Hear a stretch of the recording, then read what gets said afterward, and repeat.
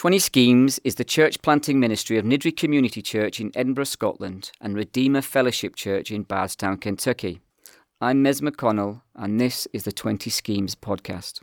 Nice one. We're here today with Johnny Prime and Andy Patterson.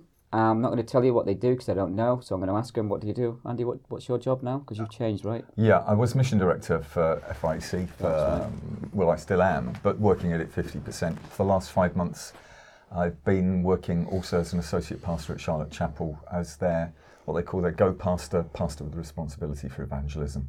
Right, and so for those who don't know, Charlotte Chapel originally supplied most of the money to rebuild Niddrie back in the day. Must be about 15 or 20 years ago now, maybe a bit longer than that. So people know who Charlotte Chapel are. Johnny P, what do you do? Right, well, I've been working for the FIC for almost a year. I'm the Pastoral Ministries Director. So when people ask me what that is, I basically say my biggest job is being a pastor to pastors. Before that, I was a pastor for 24 years in North London. I grew up in Edinburgh, though. So a pastor to pastor. So what, is there some sort of hotline that pastors ring up and ask for Johnny P, is it? It doesn't quite work like that. There's two elements to it. So one side of it is that I try to proactively meet up with pastors. We organise local pastors' conferences just to try and connect folk together, encourage them, keep going, persevere, but with a gospel outlook. There's lots of guys who give up, so we're trying to proactively get in there before prevention's better than cure. Right. But the reality I've discovered is that there's a massive reactive job to be done. So in reality, folk do phone the FIEC because there's a crisis, and those phone calls come through to me. So whether it's guys who are knackered and just want to throw in the towel, guys who are facing kind of power struggles in church, which I'm amazed how often that's happened in the last year. Yeah, I'm not. And then guys who have failed morally. So even in the last few months, a number of guys who have been secretly living a double life, and it's all come to light, and then the impact of that on the churches and their families. Hold that thought. John, remind me to come back to the moral question about pastors who fail morally. But I just want to ask you a question, because Prime is obviously quite a famous name here in Scotland. So what's it like being sort of related to the renowned sort of preacher, pastor, author, sort of living legend that is Andy Prime? Well, I think the funny thing is I keep being asked, are you Andy's dad? And I'm not Andy's dad. I'm Andy's uncle, and Andy did work with us for 4 years in Enfield. So give us the dirt on Andy. Tell us a funny story. He's the first nappy I ever changed. Is he? His mum and dad left me. It was the day, I can remember it, it was the day the Lockerbie bombing happened.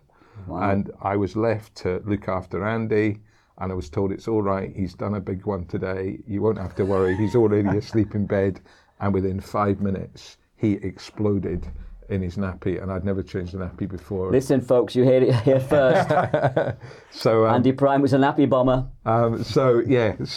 No, Andy, I mean, the other funny thing about Andy, am I allowed to say this, is that when he worked in Say whatever Enfield, you like about Andy. When he worked with us in Enfield, he really didn't like reading. And I made him do some study. He used to come to my house on a Thursday and Friday morning at 9 o'clock. And I'd sit him down in our front room with his books, and he'd have to study, do this correspondence course.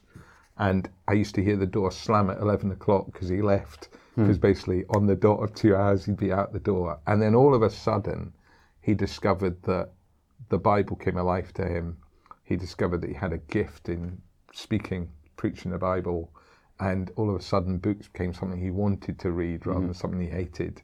But before then, he hated anything to do with study or books or anything. I mean, he's got a gift in reading the Bible, but I tell you what he hasn't got a gift in, and that is replying to his texts. No, we won't go there. No? No. I've just gone there. Come on. No. Affirm. I love my nephew. He is absolutely a nightmare. Text Andy. Text us back, son. Right, let's move on. Let me go back to his moral question, because you've just said it. Yeah. So a friend of mine from Brazil, actually, has been a pastor a long time, has just, about 5 or 6 years ago, committed adultery with a member of his congregation. And the church decided, his denomination as well, decided to remove him from the pulpit for 6 months. His wife forgave him, etc., etc. And then they put him back in the pulpit after 6 months. We can debate the rights or wrongs of that in a minute. And then just heard a few weeks ago now, maybe a month ago now, he has done almost exactly the same thing again. Except this time, he's refusing to tell his church or his denomination because he thinks, again, his wife's forgiven him and therefore so is the Lord. What would you do in that situation? Because he's asking me for advice, and I know what my advice is, but... Yeah, we've had similar situations, and I've always said to the guy, you're out. You've disqualified yourself. I think some of the qualifications that we have for elders written down are above reproach, which doesn't mean you're perfect, but it means that there must be at least some sense of publicly out there. Folks aren't going to be able to raise things before you. And if your job is to handle the word of God and to lead by example, you disqualify yourself when you fall into serious public sin. Now we all sin, we all screw up, we all make mistakes, but I think there is an aspect of public sin that does disqualify you for ministry. And I remember a book I read called The Stain That Stays, some time back, which was picking up on this and really warning guys, you've got to be serious because it's your character, it's who you are, as much as what you preach, that is absolutely vital for your ministry. It's character, even above teaching ability. Yeah. What do you think, Johnny? I think I'm of the same opinion. There's definitely forgiveness and there's restoration, and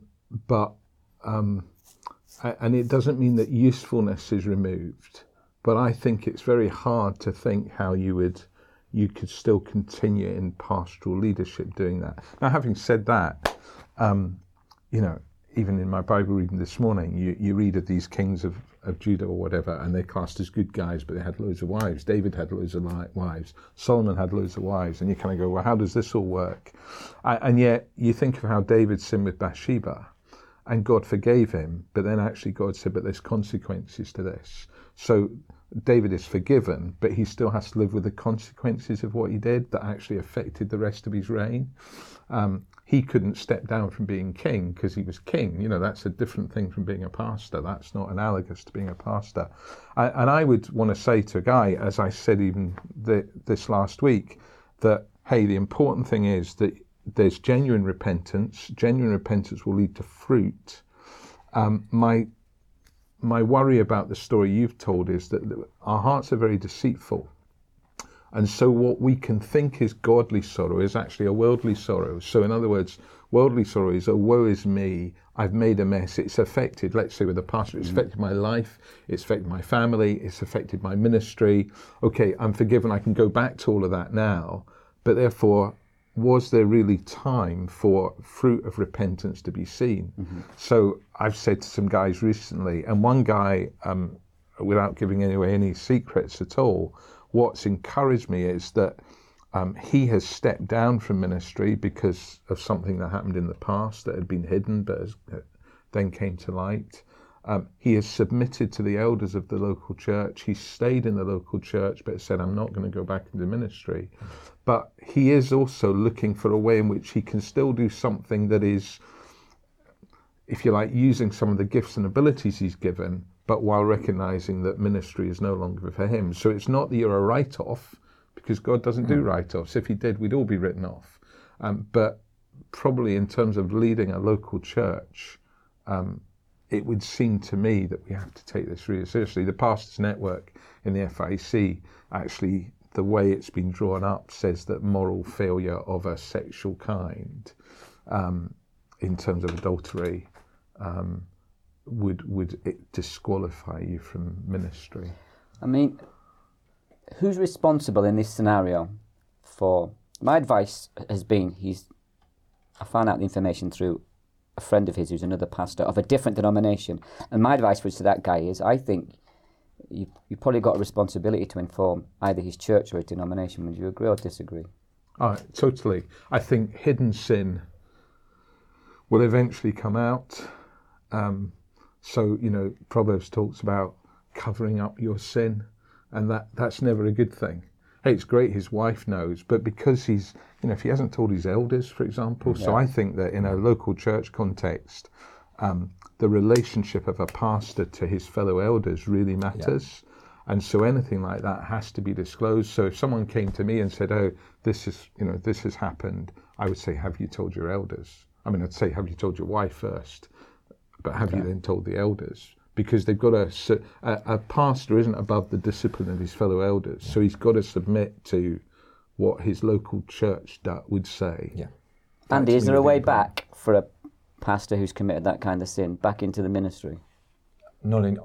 Personally, I don't think into public ministry, because it stays. You always know there are some guys who've done remarkable things for God, who've written remarkable books, but they've fallen into sin. And then when you talk about them, you go, "Yeah, he's the guy who 25 years ago had an affair." It stays with you. You're not above reproach. And I would completely go with what Johnny is saying, that there are ways that there can still be usefulness in the kingdom of God. But I'm making a distinction here with public ministry. Well, let me tell you something we did here then, which is the opposite of that. We can discuss it. So we had a guy who was, and we can talk about it because it's public, his testimony is public. There's nothing here, it's not problematic. And I won't mention his name, but just so you understand. I'm not hanging anybody out to dry. So we had a brother here who probably about 30 odd years ago was the assistant pastor here of it was the mission then, it wasn't the church. And he had an affair with, obviously with a lady, and that resulted in a child as well. His wife stuck with him, etc. He obviously was removed from the position here at the time, and was away for the Lord for 20 odd years. Yeah. So continued to live in the area, just never went near a church again. He's worked full time, raised his kids, etc. Put it all behind him. And then a few years into I've been here 12 years, a couple of years into my time here, I think he turned up with his wife at a carol service or something, and was really moved by it. Came to speak to me, came to my house actually, because he's a local guy. Speak to me, said, "Look," told me his story, and I said, "Look, I think you've got to come back in from the wilderness here." He obviously confessed his sin, trusted in Christ.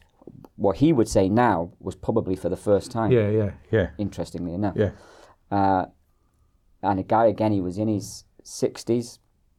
Very quickly became a real, obviously a godly, pastoral guy, just full of wisdom. And I've got a very young church.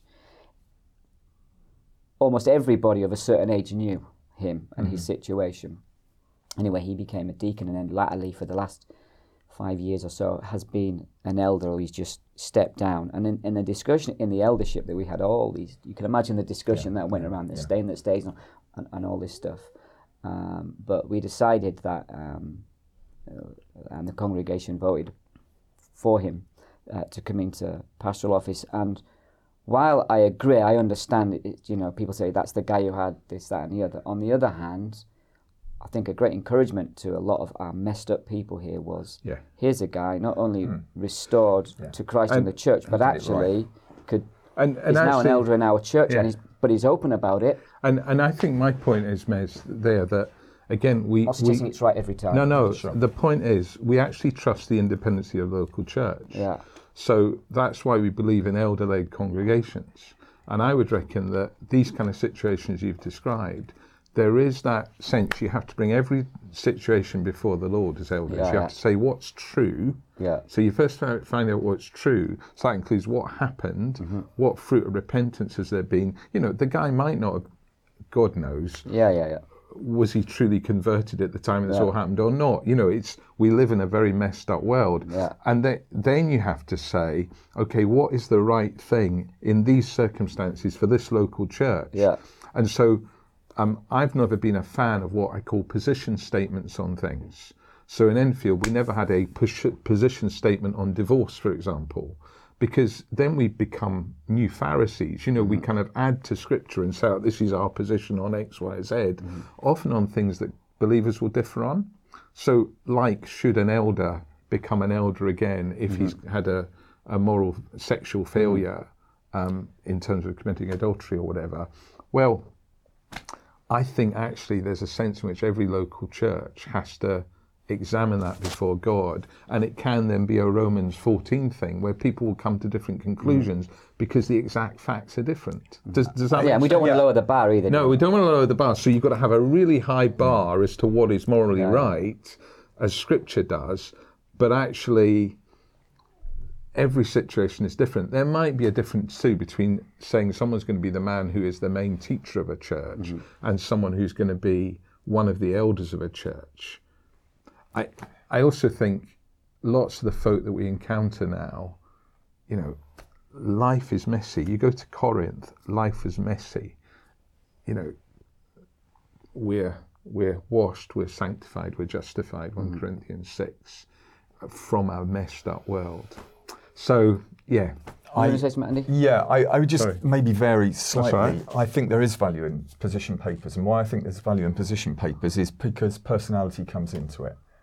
So you get someone, and here's the position, and what are you judging them by? So often you actually could judge them by personality. They're a good mate, so therefore we're going to act in this particular way. It must be the Word of God that constantly guides us, and at least in the position paper, articulate what you think is the basic biblical principles that are at play here. But there's only principles and rules, you see. Yeah, but you hear what I'm saying. I do. Bad boys, isn't it? But the danger is that if we become personality driven, we don't want a situational ethics scenario. No, we're all agreed that the Word of God must be at the very heart of what we do and interpreted. But that's why fairly. what is so principle I was taught, armour of God, the belt of truth has to be put on before the breastplate of righteousness.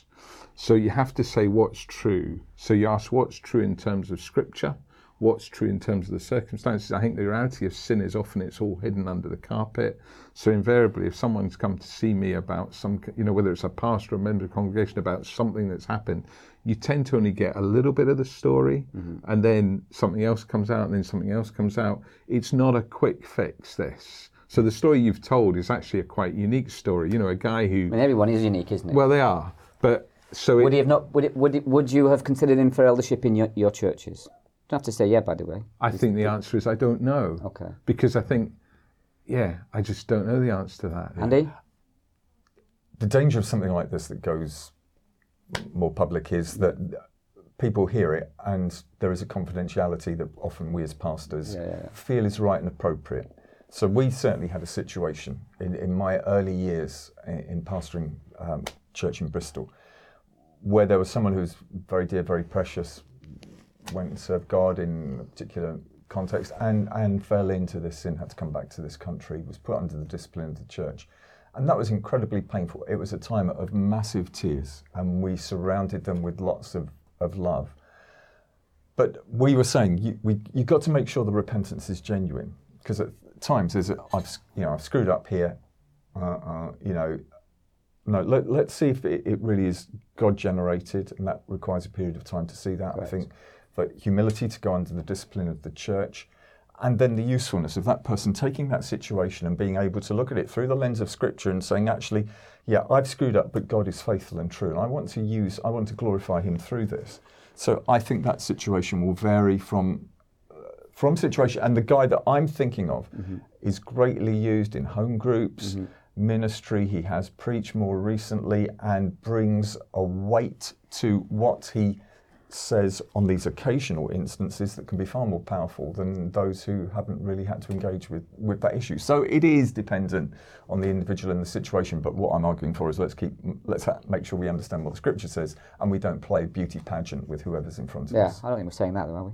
I think we are. I think we're the same. I don't think anyone's saying that, right? No. Well, I'm just saying, avoid personality and avoid strong leaderships which are not accountable to each other.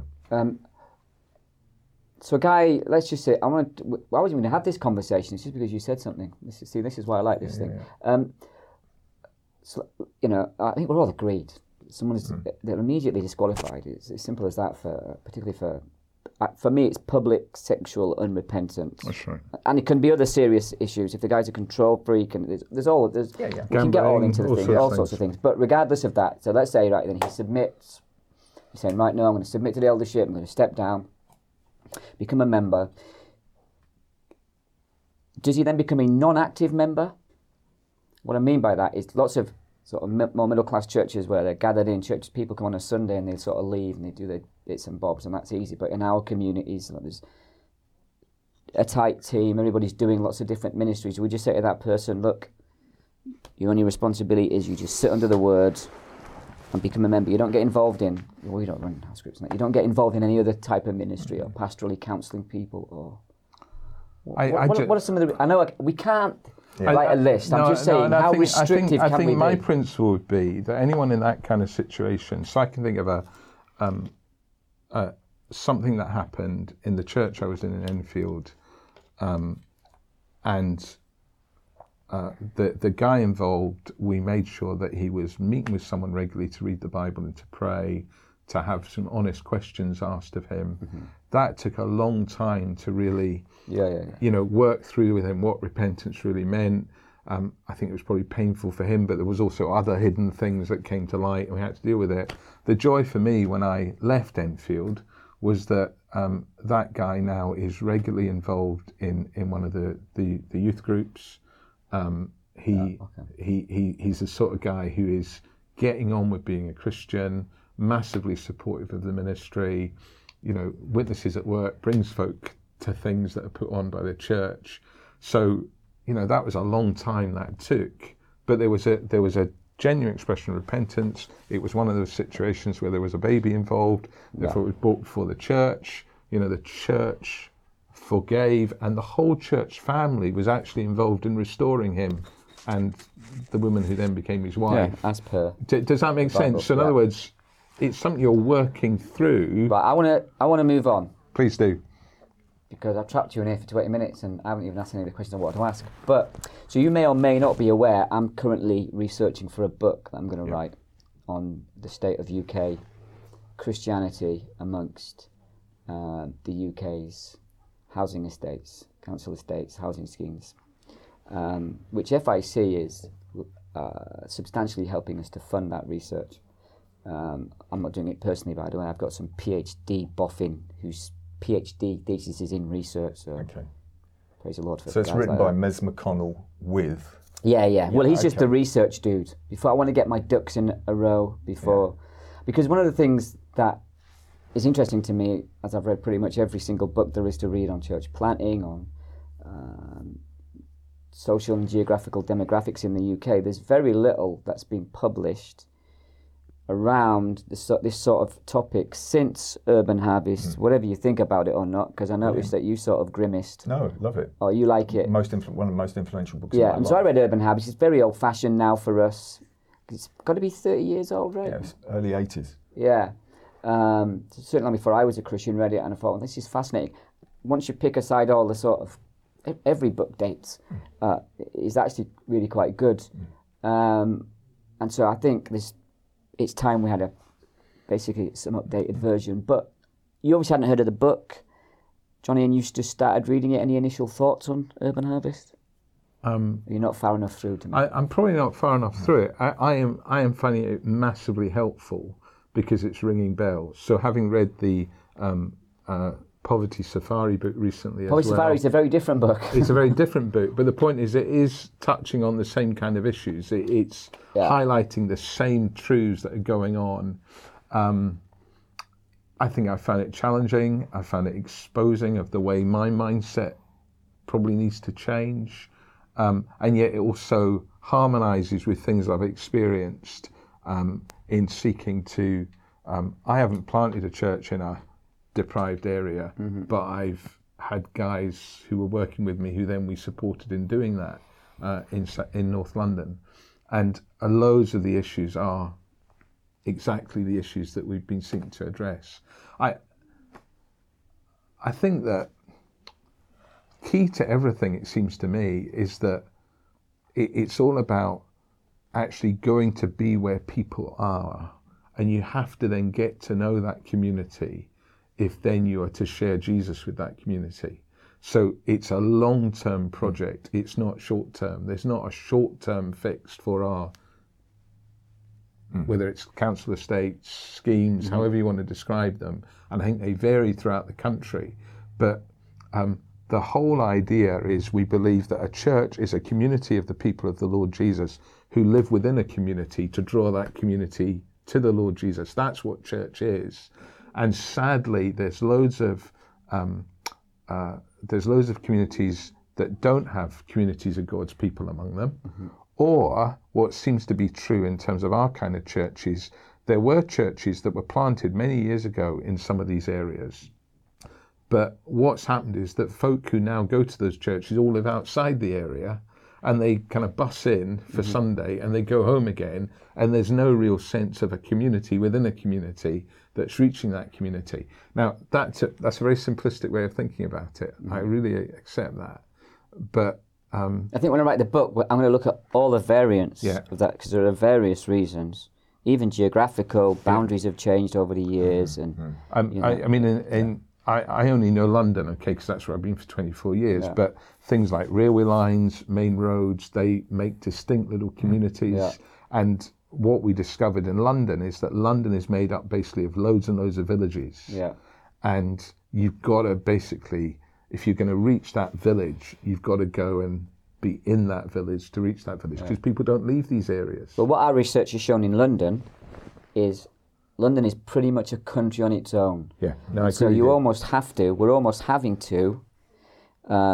We've got England, Ireland, Scotland, Wales, and London. I think you're right. And the weird thing about London is, so Enfield, where I was, right, is 340,000 people, which is the size of a city. But the weird thing about big as this one. But the weird thing about Enfield as a borough is one, it doesn't have a centre. So it's the size of a city, but it doesn't work like a city. Do you see what I mean? So Edinburgh, there's definitely a central point where people go to. There's nothing like that. So it's this massive blob of humanity, but actually people will work in central London, for example, and travel in, but folk could live in one part of Enfield and only be 3 miles from another part and never go to that other part. Yeah. So you can't, and in Enfield, the trouble again with Enfield is, just to talk about one of my favourite subjects, is that compared, say, to Edinburgh, you know, when I went, there was the church I was pastor of, which is a Bible church. In the posh bit, which is on the west, there are 3 good Anglican evangelical churches. But as you go further east, it gets poorer and poorer and poorer and poorer. It's all the old industrial area of London. It's also massively diverse in terms of ethnicity, but there's no Bible churches there at all. Well, there are 2 now, but there weren't any. Yeah. And no one was doing anything or thinking about the gospel there at all, really. Yeah. And so the challenge is very... I'll tell you what surprised me so far in the research, and we're only a few months into it, is that the areas of greatest deprivation and the least evangelized in the UK right now are coastal towns. I couldn't believe that. Well, I'm not surprised. Maybe I just don't know what I'm doing, but I was fascinated by that.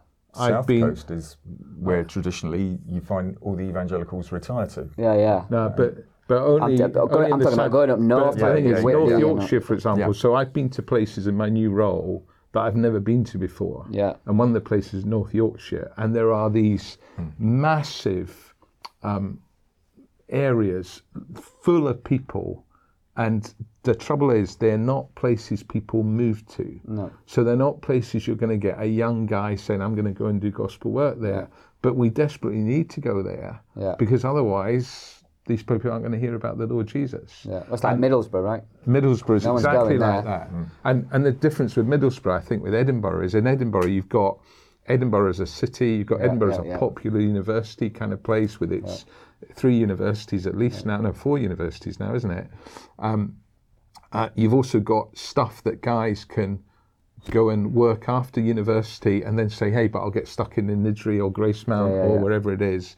Middlesbrough, people aren't just moving there. You're not going to get Christians moving there. There aren't jobs. And how do we, I guess one of my prayers is, how could we, if you like, put somewhere like Middlesbrough on the map amongst some of our other churches, so guys who are at university in London or wherever it is, and try to say, well, why don't you go and deliberately go and get a job in a Middlesbrough hospital or a Middlesbrough school? Because they don't want to, bud. I know they don't, but then it's sacrifice. It's as much a mission. Idol of comfort. I agree with you. And this whole obsession with moving up and out and getting it on the property ladder and getting a bigger house. When I was a kid, a better car. When I was growing up in Charlotte Chapel, and you had these we often heard talks which were very challenging about being willing to sacrifice all for Jesus.